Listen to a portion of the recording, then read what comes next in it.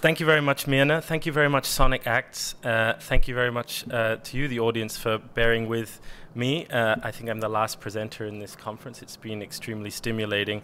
Thanks for being here after maybe dancing last night in Paradiso de Rosa Pistola. It was a wonderful festival. I'll just jump right in just to say in 2017 I went to Bikini Atoll with Julian Charrière. You could call it embedded curating. I helped him with some of the footage, film operator camera for this film, which would be normally part of an installation that would include sculptures and also photographic works in a museum context. After that, we decided to pursue Bikini Atoll and our journey there through a kind of retrospective narrative frame, and we co-wrote a book from which I'll read an extract, and I'll just get right into it. Start the film, please. It started. Images are atoms of human attention. They combine to form molecules which, together, constitute the atmosphere of a culture. While particular arrangements of these molecules are experienced as discrete objects, they are nothing of the sort, but complexes. One should speak of the identity of an island complex, just as one should a painting, in terms of density, dynamics, or stability. The cultural space is a continuum of complexes as atmospheric conditions. We are always immersed. Sometimes we float, suspended within a specific condition for years, taking local equilibrium for a universal composition. Sometimes we swim. Bikini lies beyond the 48-hour delivery rule. A global network of cars, trains, and airplanes can only get you to the dock at Majuro, capital of the Marshall Islands, before an ocean journey must begin. There is no ferry, and only one suitable vessel is available for charter, the Windward, a beaten-up pearl diver from the 1970s. Once you've concluded negotiations with its owner, you can embark, entering a parenthesis in your life, a capsule, outside time and phone signal. Out in the wide Pacific, flows of energy run up against the beam, tipping the boat from side to side, constantly, in the spell it takes for you to become a sailor. The passage is an initiation or sickness that finally breaks with sunrise and the first sight of land. The island is a line of green floating on a raft of yellow sand, a shock of luminous color, like a gem set within another, the lagoon. It is a picture of the good as a geographical figure, so related in brochures promising space beyond the metropolitan everyday. You cannot help but recognize it as a place you have wanted, a figure centrally located in a dream that is our culture. It is only after fully indulging this reflex that your gaze steadies. For the last 70 years, it has been a veritable ghost land. Between 1946 and 1958, 23 of the most powerful man-made explosions in history, delivering a combined fission yield of 42.2 megatons, occurred here. The force of one of these, Castle Bravo, was enough to vaporize 3 islands and gouge a massive crater measuring 800 meters in diameter out of the primordial reef. Another threw a fleet of captured and decommissioned World War II battleships, some of them more than 250 meters long, up into the air. A few were ripped to shreds. Others, like the USS Saratoga and the HIJMS Nagato, storied flagships of the United States and Japanese navies, respectively, eventually sank to the bottom, where their rusting hulks remain. During this period, obliterated geology would become radioactive particles, carried on the wind to then fall on communities in neighboring atolls. Meanwhile, the people of Bikini, who had been asked to temporarily leave their home to make way for a series of experiments disingenuously ventured for the good of mankind and to end all wars, began to learn the meaning of a dispossession that continues until present. Today, the atoll bears architectural scars that stand as profane registers of this program and its unresolved consequences. A series of concrete bunkers jutting out from the shore, a terminal beach. Like a shockwave moving across the ocean to break upon foreign shores, modern history is the story of influence spanning great physical distances. Too often, however, spatial extension blinds us to functional proximity. But no distance on Earth resists the speed of light. And if we cannot feel the heat generated by this light, this does not entail any lack of fire. In the geopolitical Cold War, what was cold was only the surface of the pages and screens that bore the sign of the mushroom cloud. Bikini burned hotter than anything before. Settled by humans for approximately 3,600 years prior to atomic exodus, the 20th century history of Bikini stands as a signal example of modern techno-colonial hubris. Its English name is transliterated from the Marshallese Pikini, pik meaning surface, and ni meaning coconut, surface of coconuts. The biological fate of the island's namesake flora, as well as the currency that the word bikini possesses today, are symptomatic of a profound historical ungrounding that has cut across biological, sociolinguistic, and civil fields. Following the test program, Bikini was covered in a shroud of fallen palms, their fronds bleached by the nuclear sun. So many grey and white bones piled on top of each other, high enough that the ground beneath them was obscured. Scatterings of coconut husks everywhere like skulls. Against this desolation, and asserting that they must return home, the Bikinian people petitioned for a cleanup. This would eventually involve removing all the highly irradiated material from the atoll, namely everything, down to the land itself. Using bulldozers and diggers, the US military cleared the dead vegetation and a few living pockets that had survived the fire of hydrogen bombs. Then they scraped off all the topsoil. Afterwards, they loaded everything onto a container ship, which undertook a week-long passage to Enewetak Atoll. In an echo of the World War II atrocities which spurred the urgent development of this class of weapons, upon arrival, the heap was thrown into a mass grave, covered up and left to be forgotten. For on the atoll's island of Runit, the US had refashioned a gigantic crater, formed as a result of one of the Yucca tests, as a storage facility. It was here they buried one homeland in the wound of another, underneath a concrete dome. This done, Bikini was nothing more than a strip of desert rising only inches above the water. Without tree roots to secure the sand, it would only be a matter of time before the island disappeared into the sea. Action had to be taken. And in order to again sustain human settlement, coconuts, a food staple, had to return. Following the rationale of industrial agriculture, new trees were laid out in a grid formation, a suitably unnatural modernist overlay.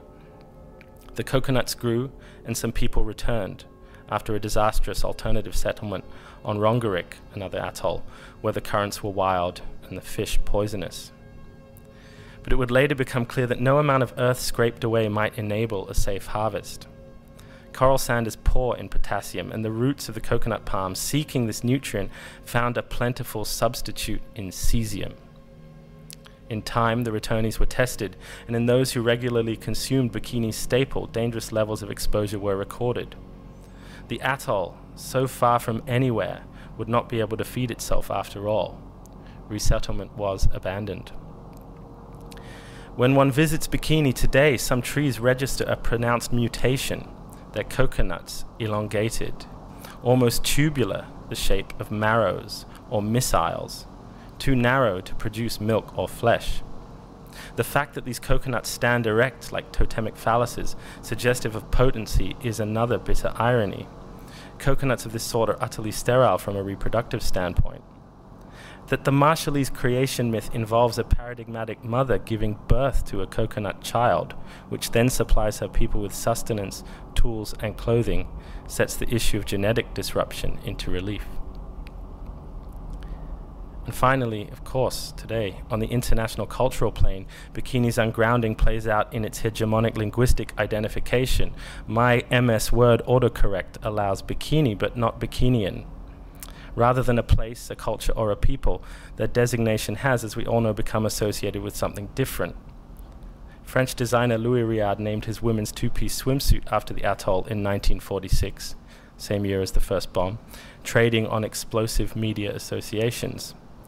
The item's ubiquity firmly established today, an association with sun, sex, and leisure completely overshadows its namesake. And this is one of the reasons for the project and the photographic series that results, is looking again at the Sunset Beach and that image and how that token operates today. Now back to Bikini. The skiff pulls up at a short jetty running out from the beach of the most refined sand one might ever hope to see. The word unspoiled immediately springs to mind. Not a single thing floating in the water. Gentle waves lapping the shore. The brightness is phenomenal. We have radioed ahead and we are met by a pickup truck full of 5 young guys who, we will later understand, are nearly all of the island's current inhabitants. Our skiff isn't just loaded with camera gear, but also cool boxes full of frozen steak, tinned food, and beer for them. A necessary courtesy if you call in here, a kind of exchange for the use of their vehicle and its precious limited fuel. Once loaded, we drive along a straight road flanked on each side by coconut groves for half a kilometer or so until we reach the geographical center of the Bikinian nation. It is a cul-de-sac. No more than 10 buildings, many of them clearly disused. A few are utilities, offices or sheds, as well as a tin building full of machine parts, with a sign hanging above its door inscribed with the statement, "We can fix anything except a broken heart." On the left, a fence surrounds a small parcel of land containing a few graves and palms. The island is narrow, like all of the others that make up the atoll, and most of the buildings are situated directly on the waterfront. To our left, the architecture looks familiar. There's a gazebo with a bar underneath it, and a few uniform bungalows on the edge of the sand, the remains of a defunct scuba diving resort. The venture was an attempt to establish an economic motor here, one that might eventually allow the island to support a more representative proportion of the Bikinian people. Its core customer base was to be dive tourists and their families visiting those wrecks that you see on screen, and it worked for a minute before coming to a quick halt. The atoll's remoteness, compounded by the incredible unreliability of the national airline, which frequently left guests stranded for weeks on site, as well as the misgivings that many holiday planners have about visiting a nuclear blast zone, made it untenable. And that was it. Now, like the rest of the town, the resort buildings stare down an inexorable march towards becoming driftwood. Almost everything on Bikini Island is in limbo, a confection, or a stopgap. The buildings that aren't rotten are on life support. The best kept of these is a diesel-run power plant administered by the US Department of Energy, which supplies electricity to the other buildings. The main function of these buildings is to house the workers who take care of the plant.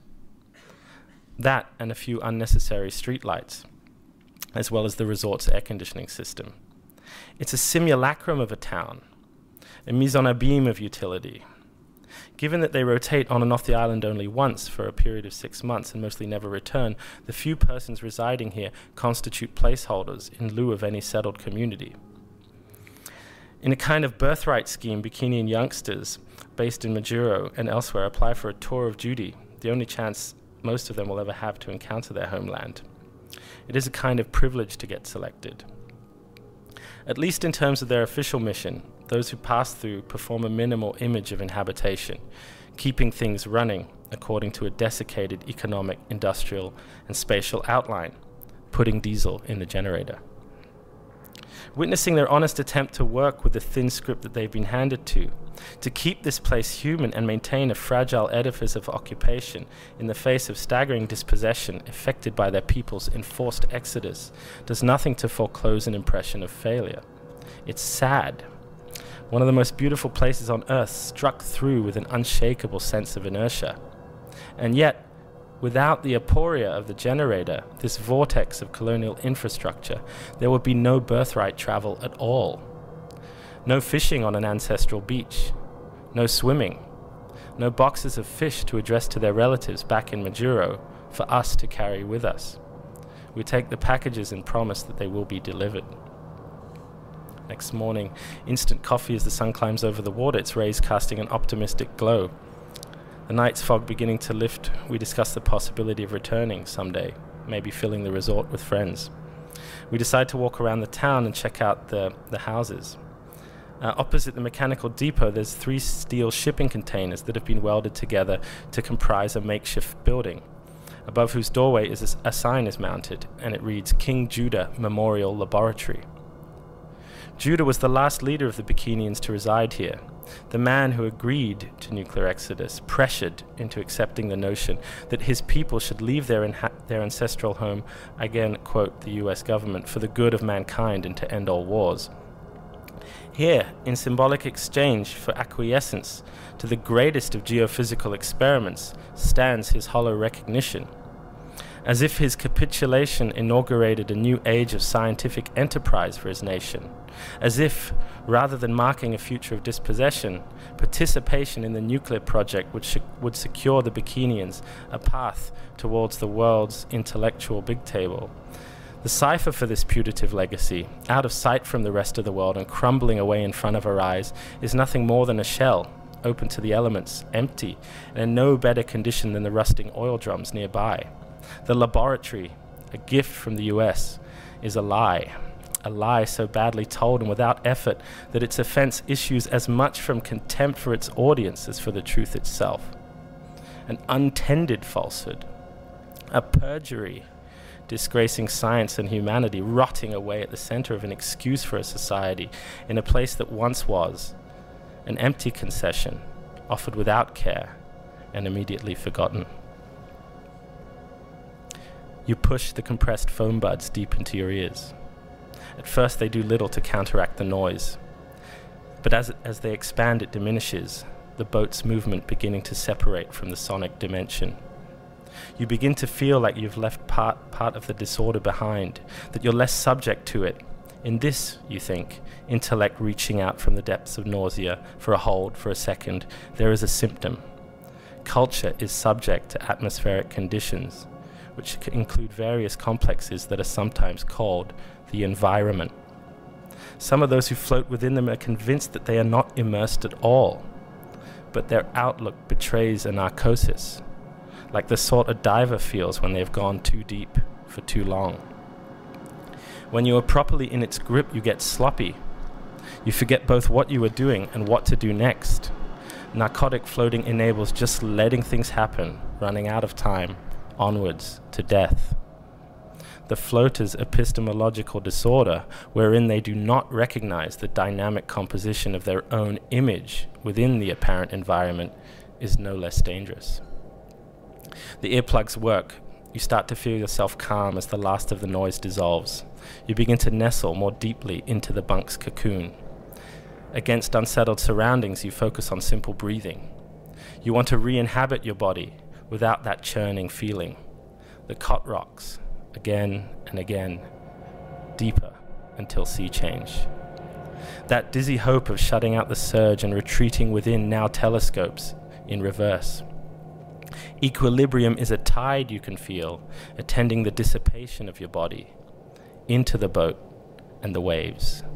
A flow, running out from your interior molecules to a blanket, a cot, a cabin, a craft, a crest, then another, still, bearing a plastic bottle in its foam, swimming like your thoughts through the Pacific. It is often said that people who are unaware of an imminent environmental problem or who imagine nothing needs to change are living in a bubble, you think, right hand pulling the blanket around your chest. Paying attention to a system designed to manage actual bubbles and sustain human life facilitates a deeper dream. The scuba circuit is a wave lifting you, carried by the hand of the boat, palm of the night.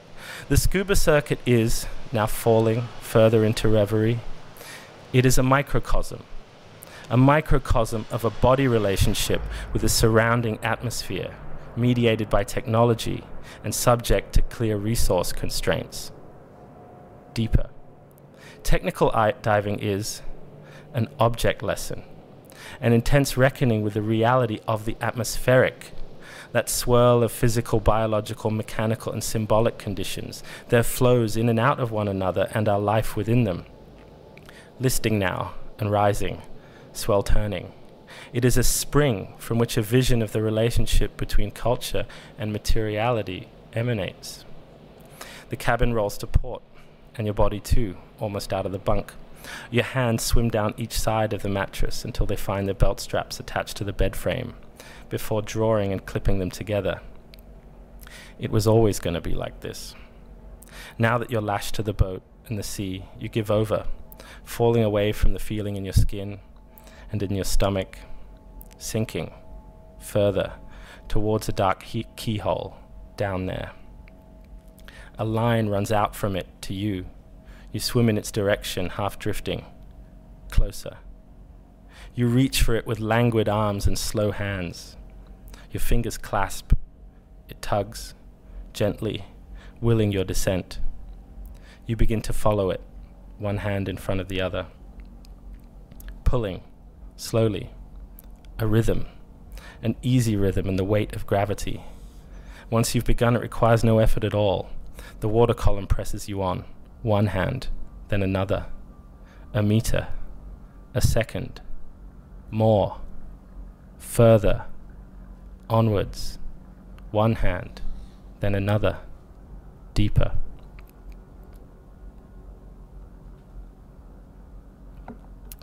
One handful of nylon, then another as you pick up the BCD, that clumsy assemblage, weighty and damp, sprouting a mess of belts, tubes, and metal rings, harnessed to a pair of tanks.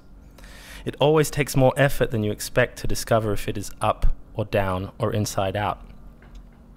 Clinking noises as you heave it over your shoulders. Your left arm misses the correct hole, going between a rubber hose and a strap. Another attempt, this time correct. It is intensely heavy.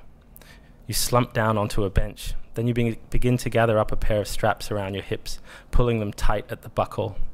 Then another pair, which clip together at your sternum, tighter still, digging a little into the bone. Plugging in, you notice that technology is a body atmosphere, an exoskeleton. Clothes are exoskeletons. So are cars and houses, just like the scuba rig. All are tools that supplement viability.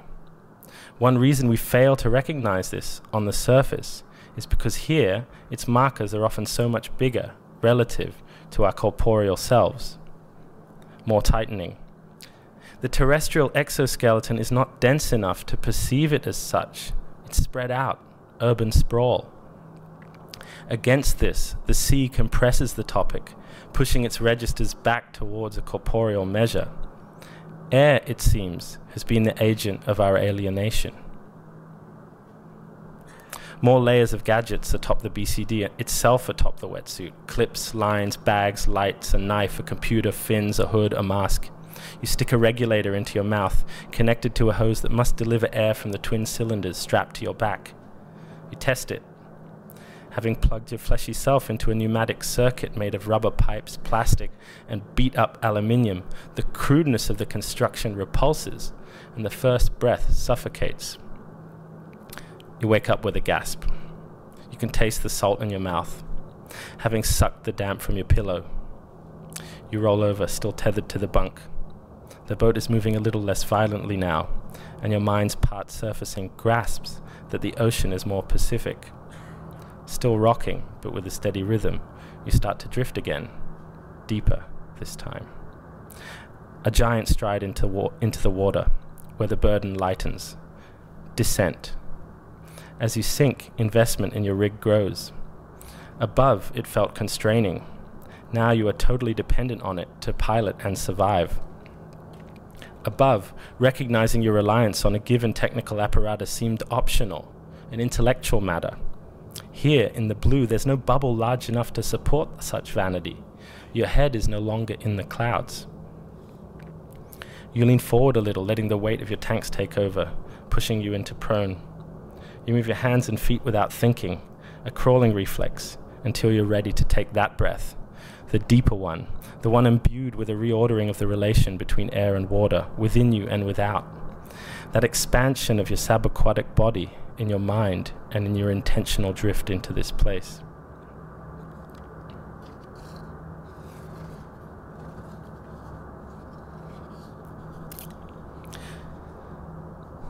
On the beach, now facing the bunker. It was a filming station, housing cameras to document the size and shape of mushroom clouds, so that each blast might be analyzed, so that bigger and better bombs might be brought into the world. With its 4 eye-like openings, the structure resembles a giant skull, a totem for an alien religion. Beneath, a gaping doorway beckons. The Geiger counter objects a little more than it did when we were on the boat, but not too much, so we go in. Rust and slime. It's like the inside of a mollusk. Stalactites of calcite drip from the ceiling, and flaking rebar pokes out from the walls and up from the floor. Throughout, a rushing sound reverberates. We're listening to the sea in a shell. Once back outside, we reflect on the meaning of the structure, whose hulking form now takes on a new valence. Not just a building, but a camera body. At the time of the tests, the Able and Baker tests specifically, 18 tons of cinematography equipment and more than half the world's film stock were present in Bikini. Every bomb photographed and filmed from a multitude of angles. Whilst much of this effort served an analytic enterprise on the part of military scientists and engineers, it also had a propaganda function. It was in the Marshall Islands that the nuclear blast as an image project reached its apogee, a performance writ large attended by a huge public relations machine.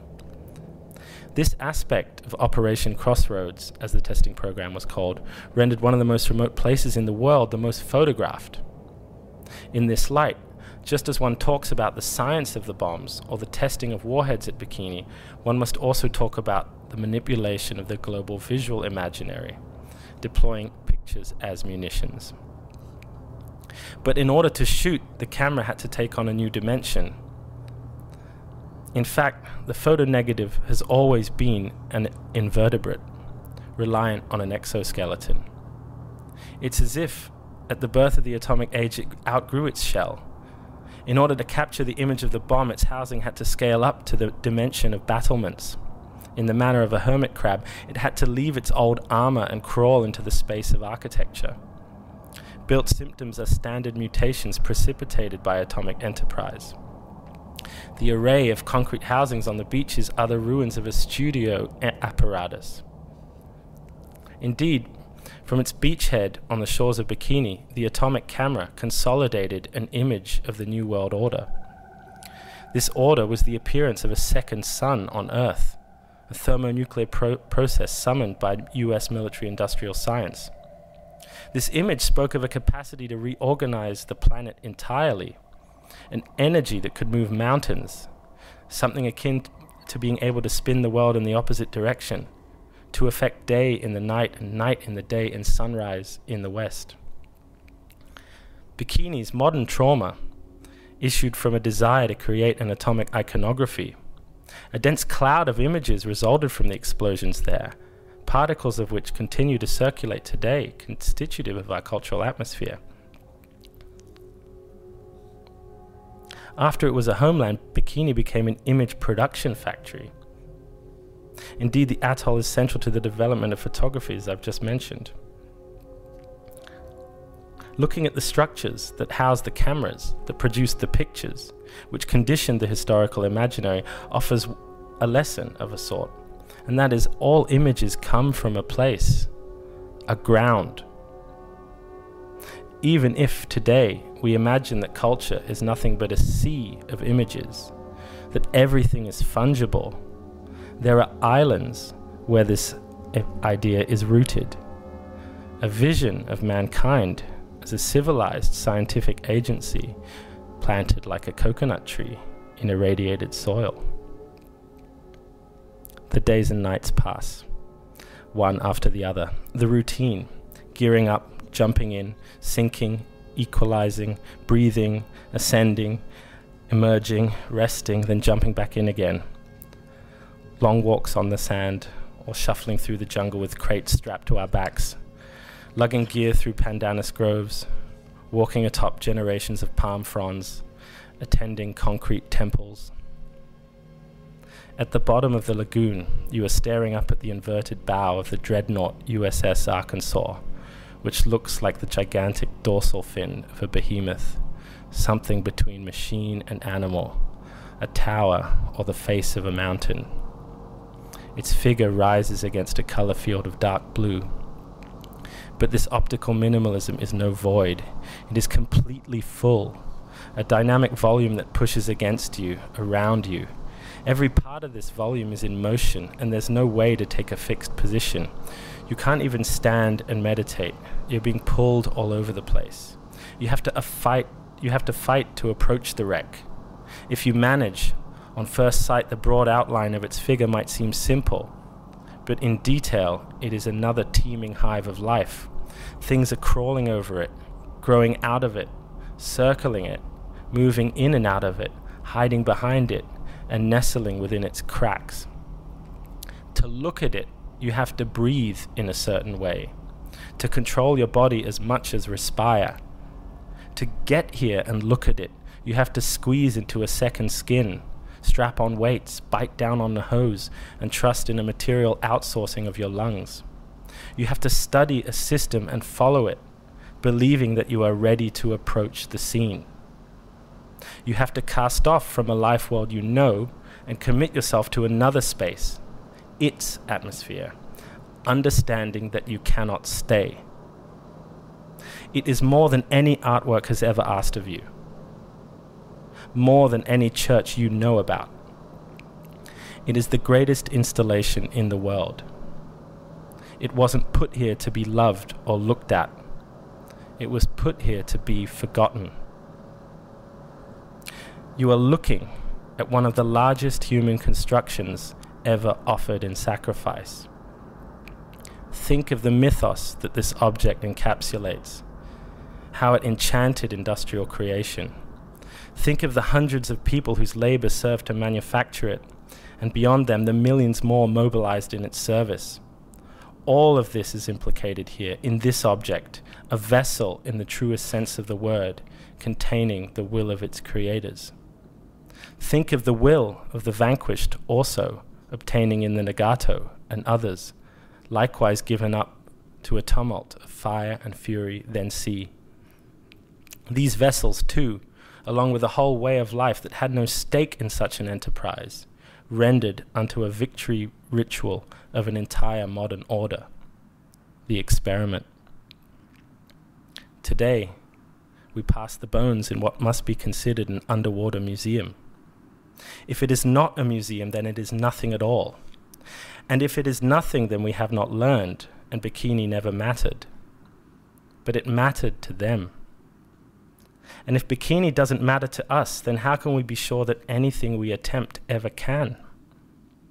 This museum is a place without labels and minimal on-site interpretation. Its sole guardian is George, our dive leader, the only Bikinian equipped to enter it, and he's employed ad hoc.